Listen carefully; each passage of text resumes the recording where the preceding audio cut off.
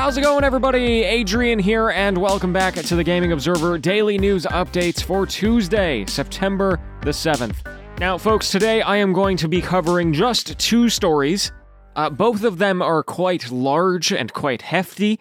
They are about the industry more than any individual video game.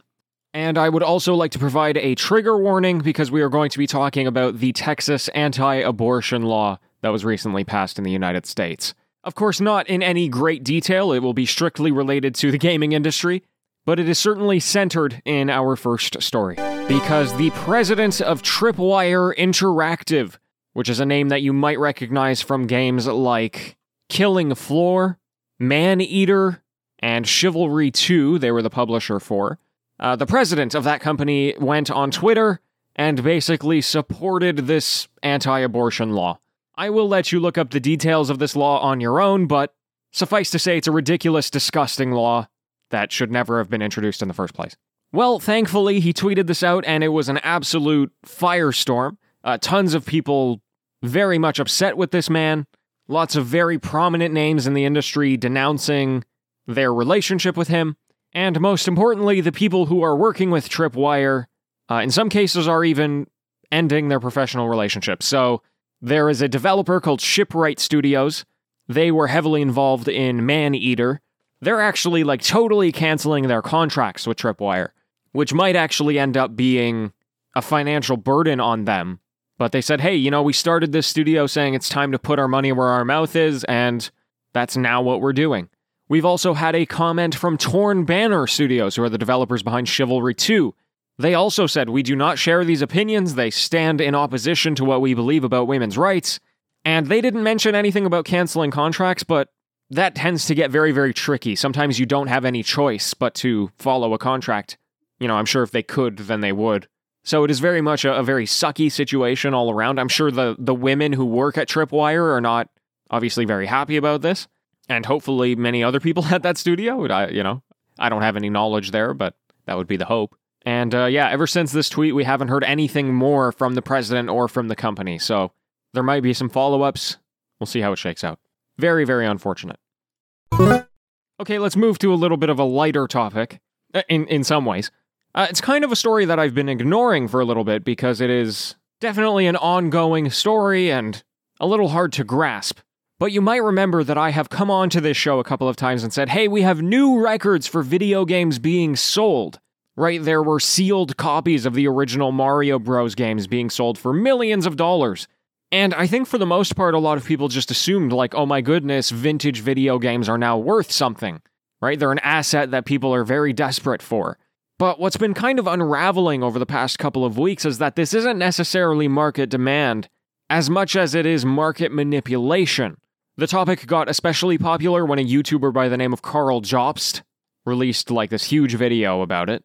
My apologies if I said his name wrong, I am unfamiliar with his content. But the story here is that the games are being sold at Heritage Auctions, which is an auction house that sells off a whole bunch of stuff. And then there's a grading company called Wata Games, and they take in a game and grade the quality and condition of various items in the gaming industry, much in the same way that you would see for sports cards. And essentially the accusation, if you will, is that the grading company's president and the CEO of the auction house were just working together to inflate the prices of these games. They were doing press releases and interviews saying that, hey, the prices are going to rise. The grading company were maybe, giving higher quality to games that didn't deserve it. And most importantly, the games that are being sold aren't actually being bought by game collectors. They're being bought by the owners of these companies. I'm actually going to quote the YouTube video here, quote, "So what you have here is the chairman of the auction house buying a game for a record price and then creating a press release about his own purchase, in which himself and the president of the grading company are stating that the value of games is going up. He then advertises that his own game will be going up for auction in the future through his own auction house." End quote. And the way that both the grading company and the auction house make money is through commissions. So it's just an endless cycle. Anyway, there's a lot more to it, but I will let you do your own research. I can't fit all of that into this show. But it's a super interesting topic, and really puts into perspective that even if people aren't buying games at these prices, it's pretty interesting that We're at a point now where rich people think that it is valuable to try and make themselves richer through video games. My friends, that's all the time I got. Thank you for tuning in. I will be back tomorrow with the news, whatever news there is, hopefully more gaming-centric. And until next time, happy gaming, everyone.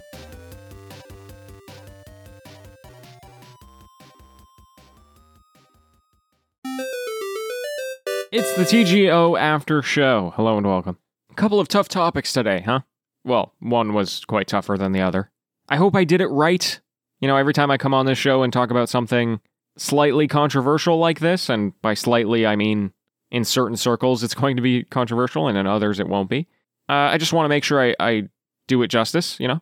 And, you know, for what it's worth, I did make a very conscious effort to focus the story on what is actually happening in the industry and the ramifications of the comments, rather than the actual content of the comments itself. Although I do think I made my stances pretty clear as well, which is important. You know, I don't want people to come on this show and have me be ambiguous about my stance on that law, because that is also not a great outcome. In any event, let's talk about some games. You know, I saw this great TikTok today. I'm a huge TikTok guy these days. It's kind of hard to describe it. You kind of have to be in on TikTok culture, and you know, these videos are so fast, it's hard to describe them. But it was basically just a riff on a trend where a guy was like, oh, it's that time of year for me to be massively obsessed with Minecraft for 2 weeks and then never touch it again. And I totally resonated with that. It feels like every time I get back into Minecraft, it's like the game that I play for a couple of weeks, maybe a couple of months, and then I don't touch the game again for a long time. You know, back last year when I was talking to Jordan again after not talking to him for a while, my best friend, the first game that we played together was Minecraft, because we used to play that a lot as kids, and we had a great time. We had awesome fun. And then because of that, I was playing a lot of single-player Minecraft. And then at a certain point, I was like, I haven't played Minecraft in a while. And I booted it up, and I was like, I'm done with this. And then I started playing other games. And I just know that the next time I boot up Minecraft, that's going to be my thing for a while. In fact, as I'm saying this, I'm like, ooh, should try a new Minecraft world.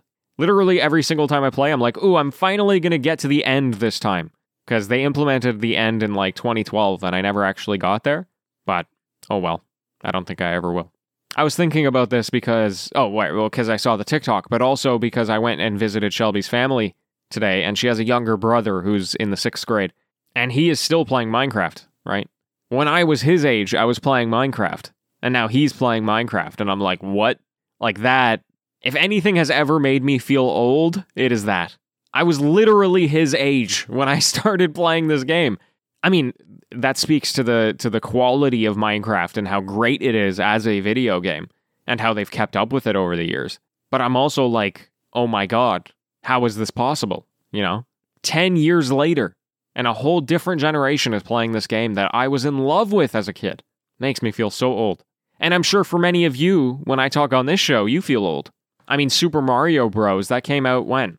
85? Oh my god, I was actually right. Came out in 1985. I pulled that out of my brain out of nowhere. Yeah, so 85, that was like 35 years ago.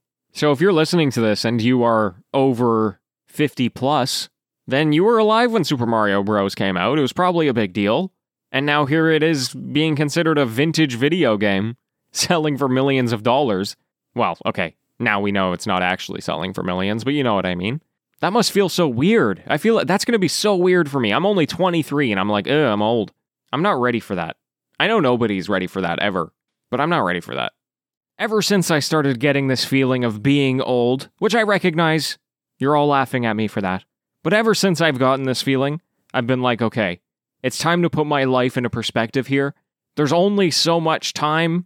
I mean, there's lots of time. I have like my entire lifetime to live 5-6 more times or something like that, especially with modern medicine, which might be offset by global warming, but in any event, ever since I started to feel old, I've been like, I need to go out there and do my thing.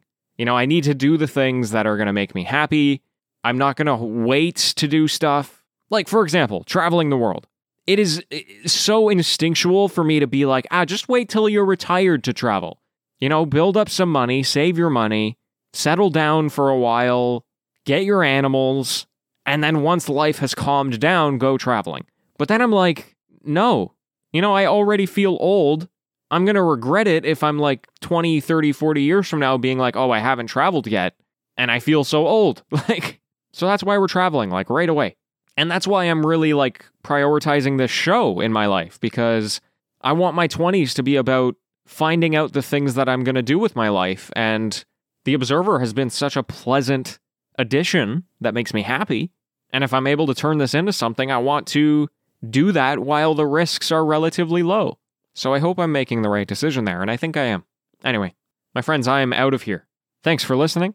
Reach out anytime, and we'll chat tomorrow. Farewell.